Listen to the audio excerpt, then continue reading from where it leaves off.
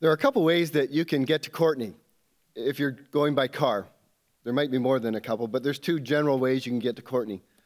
One, you can take the new highway, the main highway that is back a little ways, and you can get there in a short period of time, and you just blast out of Parksville, and you make your way to Courtenay. Or you can take the Old Island Highway, and you can kind of meander your way to Courtenay.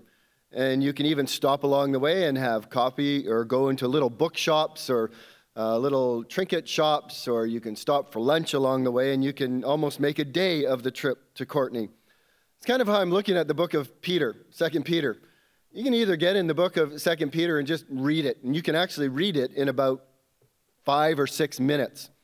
Or you can just take your time and take the long route and meander through its words and its phrases and its sentences. And that's, in effect, what we are doing even today as we slow down a little bit more and explore our way through these words that Peter has written to these people. The main point of what Peter is trying to reinforce or reaffirm in their thinking is the truth of the power and the coming of the Lord Jesus Christ, the parousia of Jesus Christ, the great day of the Lord. And that day is under attack. Belief in that day is under attack. And so Peter is wanting to bring together as much evidence and as much focus about that day as he can to reassure his people that that is the end of the church age, that at the end of the church age, Christ will come again, the day of the Lord will happen, and life as we know it in this age will end. And so he's reinforcing that now. He built up to that in the first 15 verses of chapter 1. And he stated again his purpose. And now he is reinforcing that in a couple of ways. If you were with us last week, we talked about the transfiguration. Peter refers to that as an eyewitness account of the power and the coming of Christ. And we won't go over that other than to say that as Peter explained that experience and described what he saw, he did it in such a way as to say we had a preview of the power and the coming of the Lord Jesus Christ. We saw his face shine. We saw his clothes burst in glorious whiteness. We were there with the resurrected Moses and Elijah. We heard the voice of God. It was a preview of that coming day of the Lord when Christ returns. Now he turns his attention to the prophetic word, which, as we will see, is a reference to the scriptures. And he says, not only did we witness this reality in the transfiguration of Christ, but the prophetic witness, the Old Testament scriptures, again and again and again, refer to a coming day of judgment, refer to the coming of the Son of Man. And you will do well, he says, to pay attention to the Old Testament scriptures on that. And then to reinforce that in verses 20 and 21, what he's going to do is he's going to talk about the nature and the origin of Scripture, which will reinforce why it is we can trust the Word of God because of what they are and where they came from. And that is what we are going to deal with next week. So Peter he's taking a slow route to the second coming of Christ to reinforce to us its reality so we can put our confidence in it. So as we come to 2 Peter chapter 1 and we zero in on verse 19, he's just talked now about the transfiguration in verses 16 and 18. And now when we come to verse 19 there, we already have a challenge, and I'll just briefly mention it and let you work this out on your own. But when you come to verse 19, he says, and we have the prophetic word made more fully confirmed. Or we have the prophetic word more fully confirmed. Now, if you were to go to read a bunch of translations, you would find that there's a little bit of confusion. Difference of opinion on how that phrase should be translated. And there are those versions that refer to the prophetic word and the transfiguration as confirmatory realities, that the transfiguration confirms what the prophetic word speaks about the second coming of Jesus Christ. And so, in other words, the apostles' witness or experiences verified Scripture. What they saw confirmed what the prophets have predicted through the Old Testament Scriptures. So a translation that confirms that would say, well, we also have the prophetic message as something completely reliable. We had the transfiguration, we saw it, but we also have the prophetic word, which also confirms the second coming of Christ. That's one way that you can understand those words. A second way, though, is that if you have some translations, one of them says, but we have something more sure. Or the ESV says here, and we have the prophetic word more fully confirmed. In other words, we had the transfiguration, but there is something more sure, and that is the prophetic word of God. Now you can see there's a difference between those two. I have my opinion of which one it is and why it is that way. I particularly take the view that they are confirmatory witnesses. That what the apostles saw on the mountain, apostolic witness, an apostolic witness is on the same level as prophetic witness. And so I understand that phrase then along the lines of we also have the prophetic message as completely reliable. And so what Peter is saying, that we witness a preview of the power and coming of Christ, but we also have the prophetic word, which also testifies and prophesies to the coming of Christ in power and glory. In other words, trust our testimony and trust the testimony of the prophets. This is not some cleverly devised tale. It's confirmed by what the prophets have spoken in the scriptures of the Old Testament. And so what he wants is us to be certain in more ways than one of the power and the coming of Jesus Christ.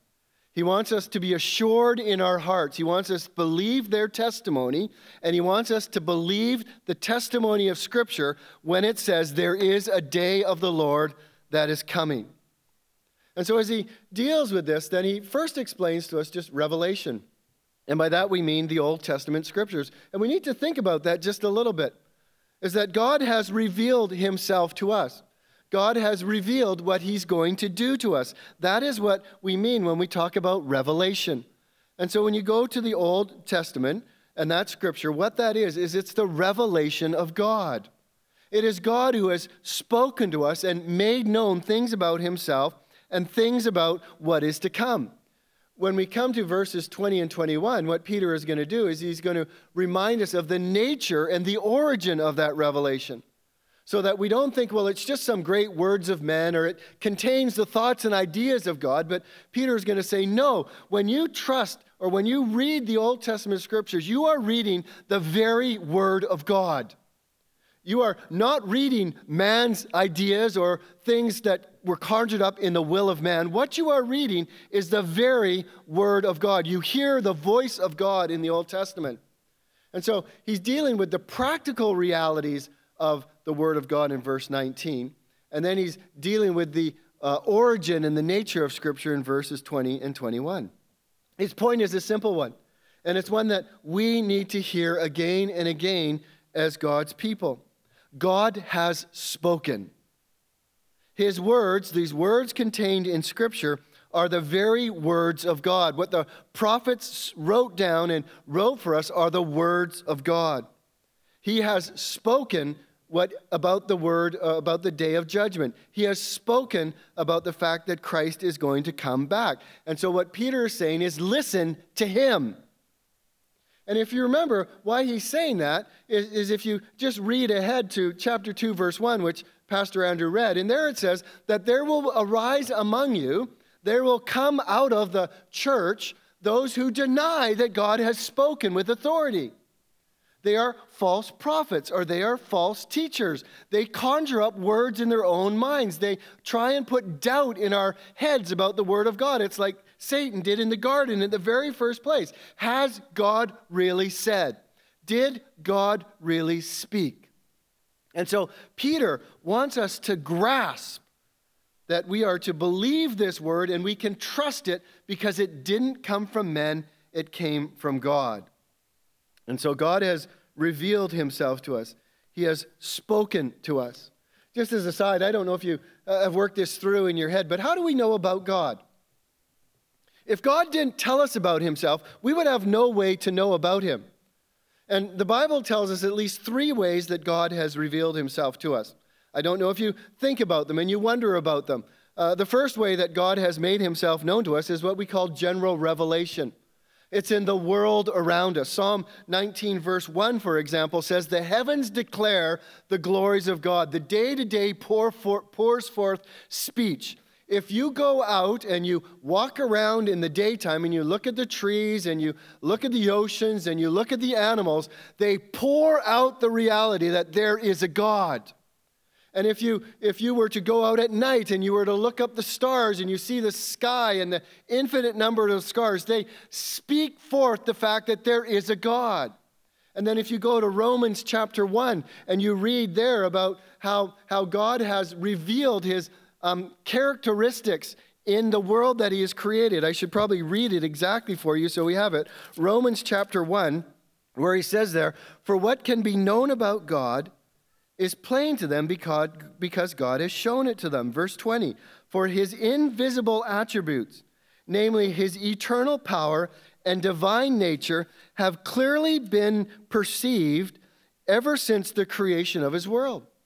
In other words, what Paul is telling us is that God has made himself known. He has revealed himself in the world he has made. But there's limitations to that. You won't know about man's sin in the world. You won't know about Christ in the world. You won't know about the character of God and his grace and his mercy and his holiness in the world. So therefore, we need special revelation. And by special revelation, what we mean is the Word of God.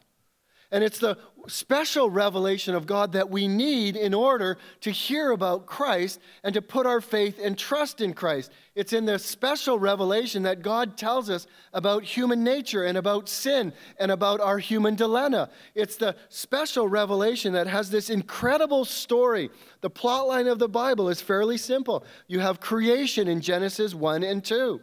You have the fall in Genesis 3. And then you have all that God has done to bring about redemption in Genesis 4 to Revelation 19. And then in the last two chapters of the Bible, you have the story of restoration. And we know about that because God has given that to us in Scripture. He has revealed his identity, he has revealed his character and his purposes, his wisdom, his ways for us, the things that we ought to know, the things that we need to know for life and godliness. And then there's a third way that God has revealed himself to us. And that is through what I call, I've never seen this in print, but it's just what I call, it could be there, is incarnational revelation. And that means that God came to earth in the person of Christ. For it says in John 1, "In the beginning was the Word, and the Word was with God, and the Word was God."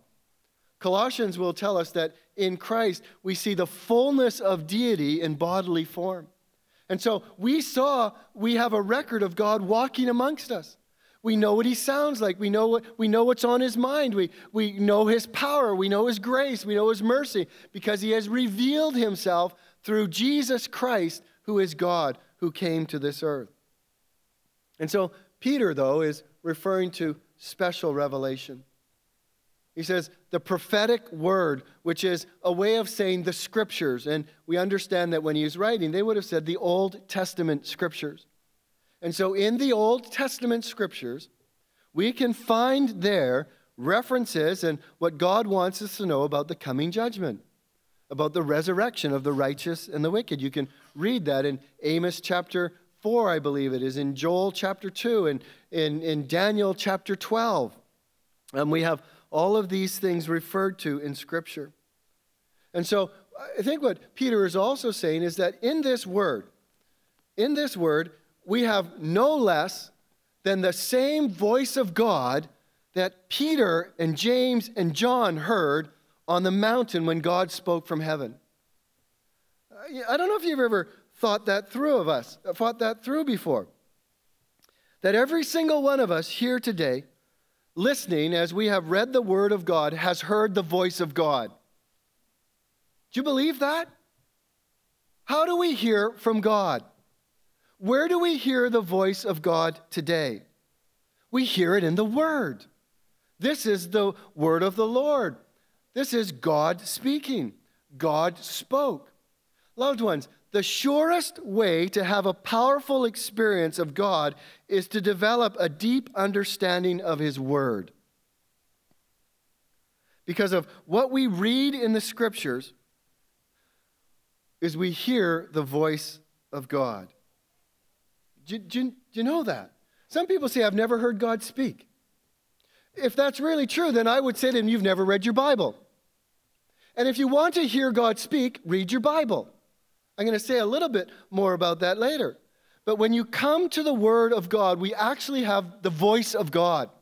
We have the record of God speaking to us and communicating to us. And so Peter says in chapter 1, verse 19, we have the prophetic word of God confirmed. You would do well to pay attention to it. That's what I've been thinking about over the last little while again. You will do well to pay attention to the Word of God. Why? Because it's the Word of God. Why? Because it tells us about Jesus Christ and about the end of this age and about the coming of judgment. And so in verse 19, Peter tells us why we ought to pay attention to the Word. And in verse 20 and 21, he anticipates the question, well, is it a sure word? Can I trust it? And he says, yes, because it is the very Word of God. So with that kind of an introduction, let's think about this phrase. We have the prophetic word of God confirmed, to which you will do well to pay attention. Have you ever thought about that? Have you ever had somebody say to you, you would do well if you did so and so? What they're saying when they say that is that would be a good thing. That would be a really good choice for you to follow that. There will be a benefit to you if you follow that or do that. And so there is a benefit. There is a value. There's something good that comes. You will do well to pay attention to the Word. Just to think about pay attention for a moment. It means to focus. It means to give your time to. It means to be in a continuous state of readiness to learn. It needs. What does it say about danger? What does it say about error? What does it say about truth? What does it say about this? What does it say? You will do well to pay attention to it, to be on the alert, to look out for what it's saying, to be on guard against people that deny it. You will do well to pay attention to the prophetic word. In other words, you would do well to listen to the words of the prophets. I would simply say that to you and I this morning, just as a blanket word of advice. You will do well if you would pay attention to the Word of God. As I was working this around in my head, I made my way back to a book that I actually still had the receipt in when I bought it, and I bought it on August 3rd, 2008. It's a book by J.I. Packer, The Truth and Power, The Place of Scripture in the Believer's Life. And he spoke in there in one chapter, just an amazing chapter. He talked about exploring the Bible. I have another book actually on my shelf called Explore the Book. I really like that language because exploring takes us further than reading or studying. It's kind of like exploring is taking the old island highway from Parksville to Courtenay, where reading is taking the new island highway from Parksville to Courtenay. If you read, you can just plow through to the end. But if you explore, you stop and you investigate and you dig along the way. Exploring is what some of you do when you go geocaching. You have coordinates and you need to find your way to those particular coordinates, and you explore a part of a forest or a part of a beach or some part of something.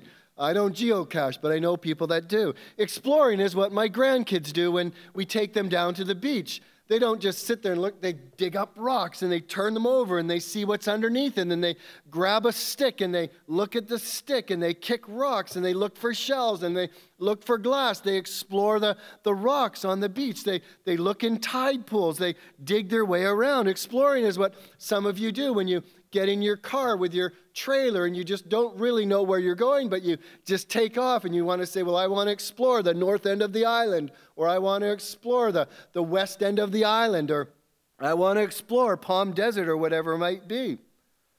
But you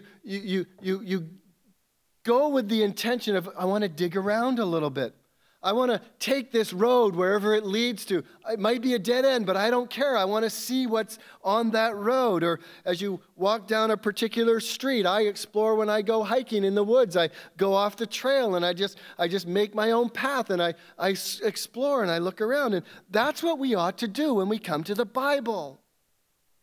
We ought to have this attitude of exploring the Word of God, of turning it over, of taking this turn and of taking that path and of thinking about this phrase and of following through with Scripture references.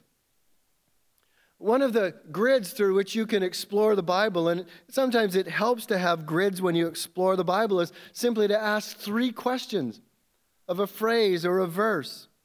What is this passage saying to me about God? What is this passage saying to me about the human condition? And what is this passage saying to me about life? And as you have those 3 questions in your mind when you come to Scripture, it will begin to explode Scripture as you study it. But back to Packer for a moment. I want to take a few more minutes and it's something I read, as I say, back in 2008. And when I dusted it off, I thought, this has been true in my life, because I marked this chapter up like crazy when I first read the book. And what he offers is what he calls 7 spectrum points about how, I've termed this, how we pay attention to the Bible. How we go about exploring the Bible. The first one is just to understand that the Bible is a library. Do you know that? We all have libraries. Most of us have at least 3 or 4 books, but the Bible is made up of 66 separate books. It's a collection of 66 books. They're fascinating books. Some of them are really short with 1 chapter. Others of them, like the book of Psalms, has 150 chapters. These are books on history. They're books on genealogies. They're books on their love stories. They're books on kingdoms. There's books that tell us about Jesus. There are books on theology. There's books on philosophy. But their common purpose of all these books in this library of 66 books is to inform us about God and godliness and to draw us in one way or another into a responsive life of faith and hope and love. The 66 books of the Bible are all supernatural, and we'll look at this next week. And that though their production involves something like 40 human authors, the primary author of every single one of the books that we have is God.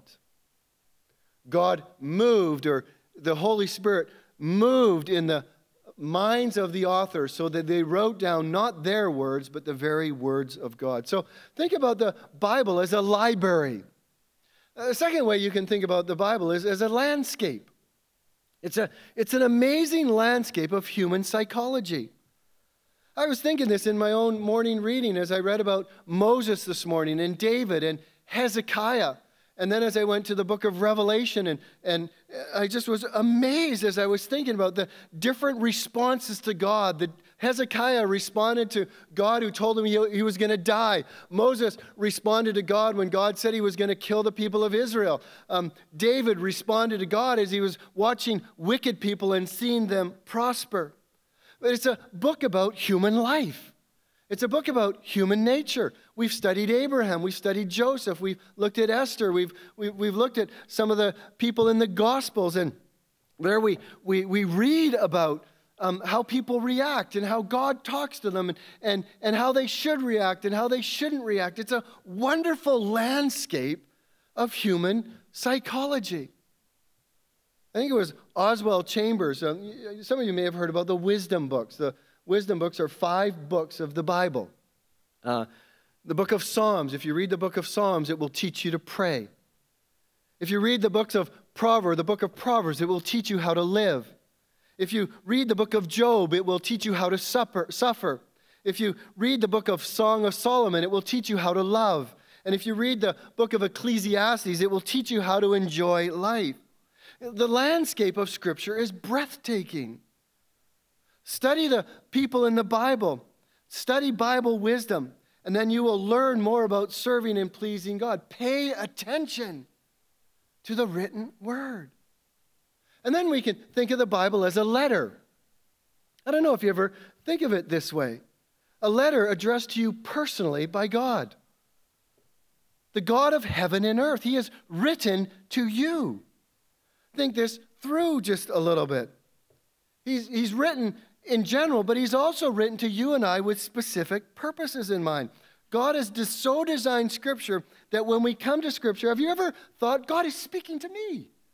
Sometimes as people have said to me after the end of the sermon, how did you know? God spoke to me through you. Some of us have our names written down in our Bible.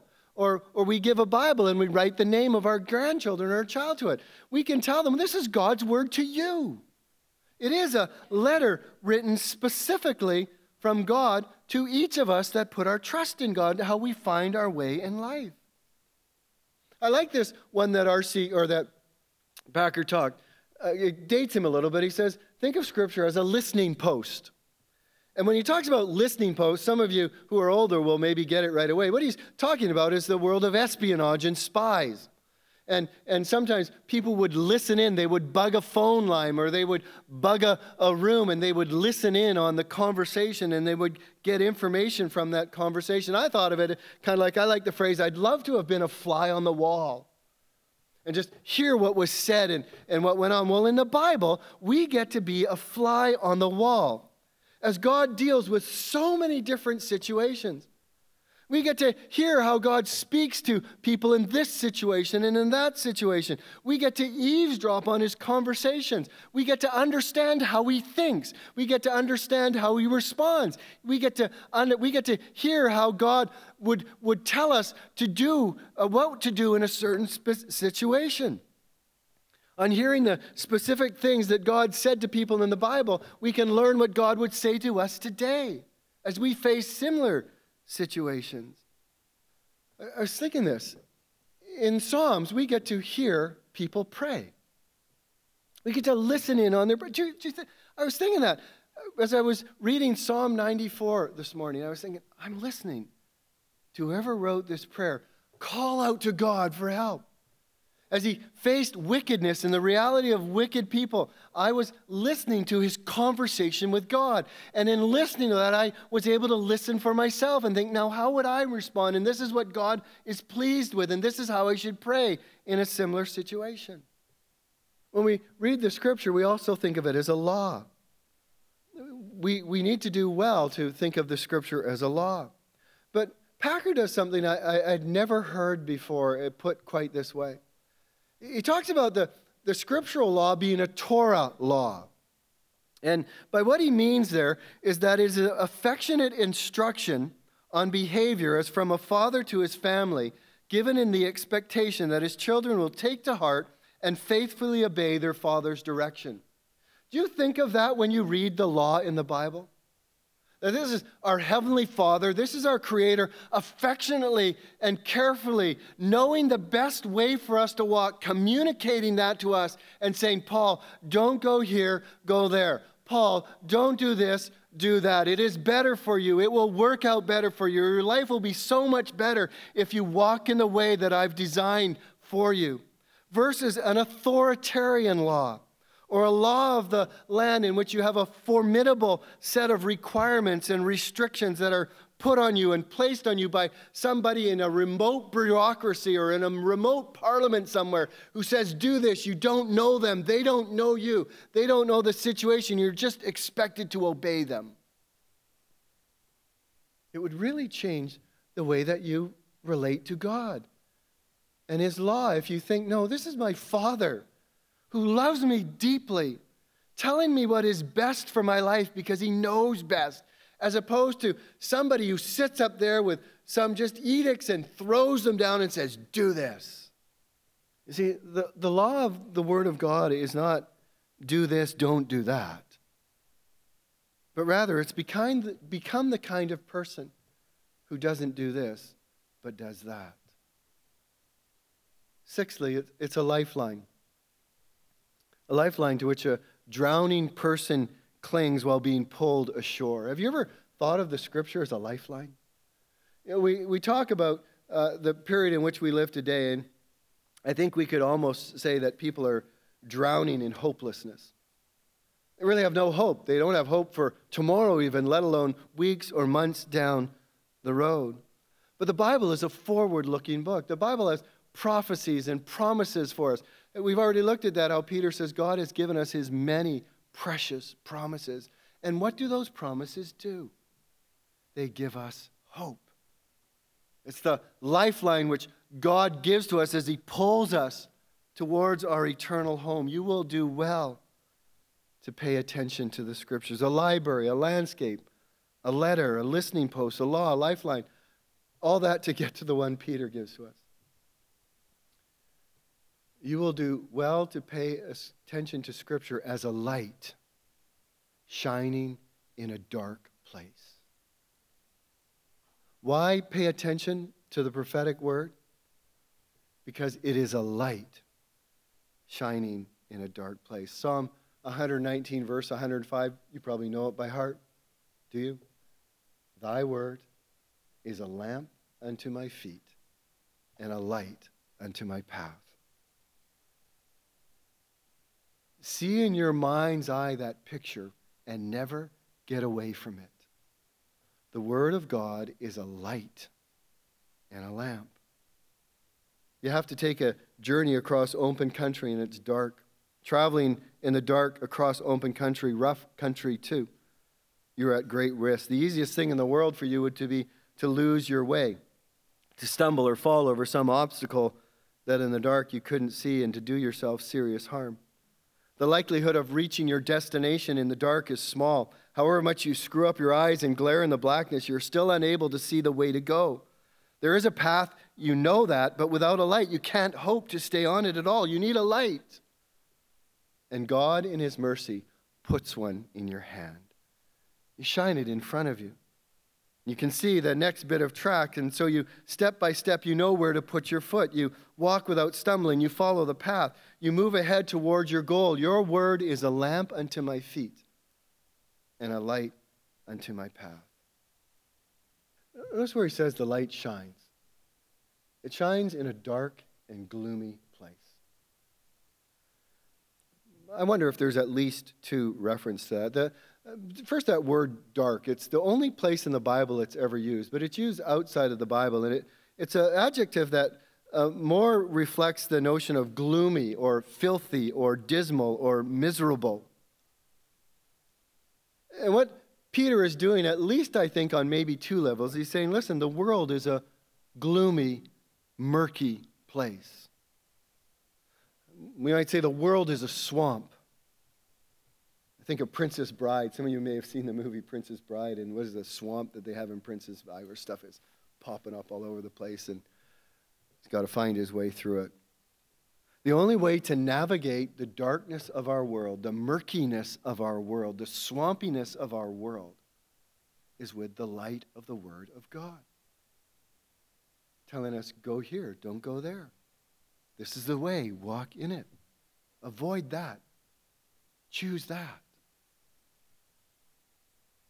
But I wonder if he's also saying that our heart is a dark and murky place. Jeremiah would tell us in a number of places that the heart is deceitful above all things and desperately wicked. Who can understand it? If you try and make your way by yourself, if you try and make decisions based on your own heart, you're going to go wrong all the time.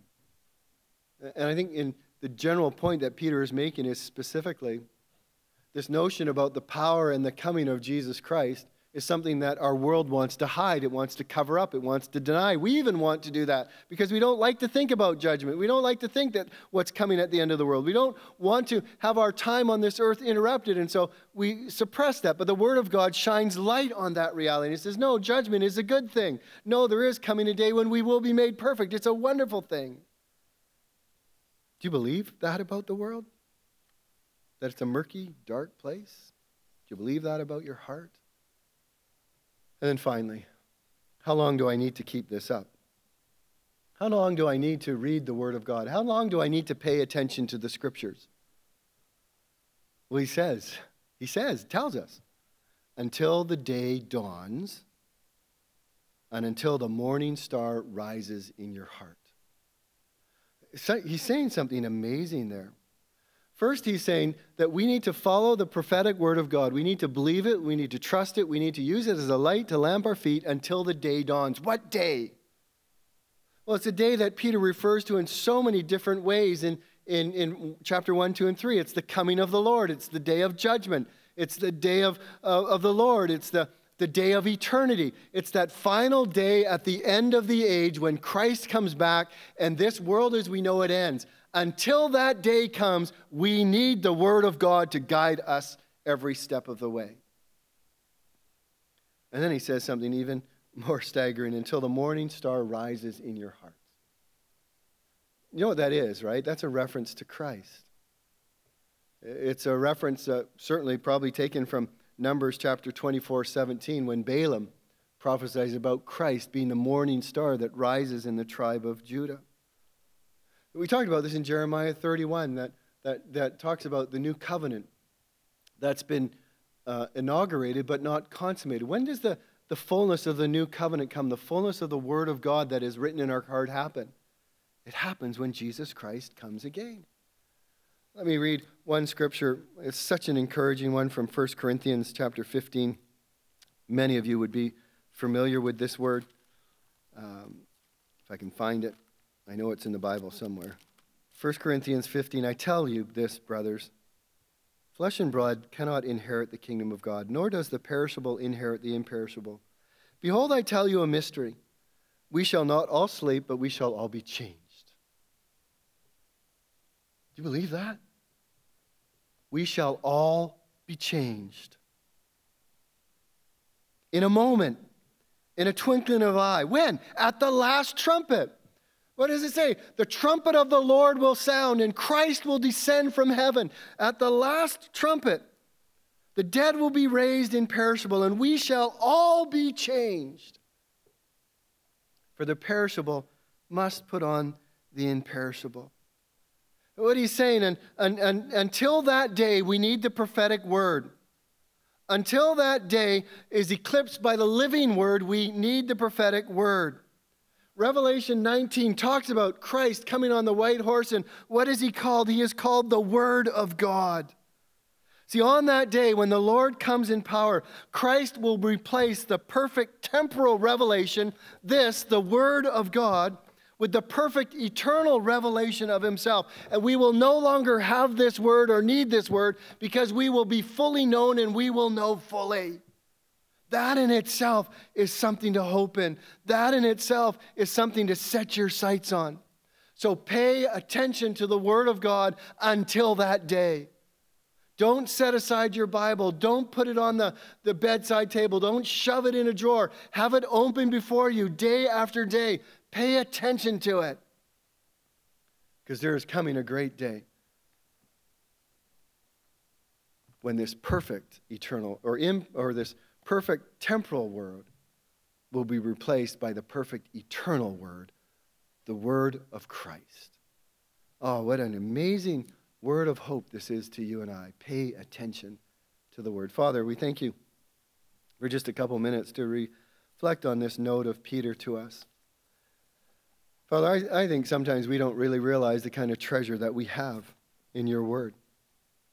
I think some of us go through many months, years of our lives, even decades of our lives, wondering, wishing that you would speak to us, and yet you are speaking to us in your word if we would simply open it and listen to your voice.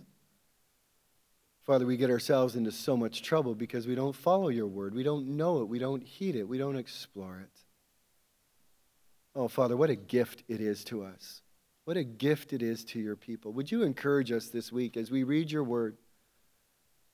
Would it be like all of a sudden we say, oh, God, thank you for shining light on that decision. Thank you, God, for directing me this way and not that way. Thank you, God, for your word of consolation to my heart as I read it today. Thank you, God, for speaking to me. And Father, for any who are listening here today who don't know you, faith comes by hearing and hearing by the word of God. As they read your word or as they hear your word, would its truth stimulate them to say, I want to trust that. I want to put my hope in that. I believe what it says about me. I believe what it says about Christ. God, save me. And Father, may you yet deliver them, I pray in Jesus' name. Amen.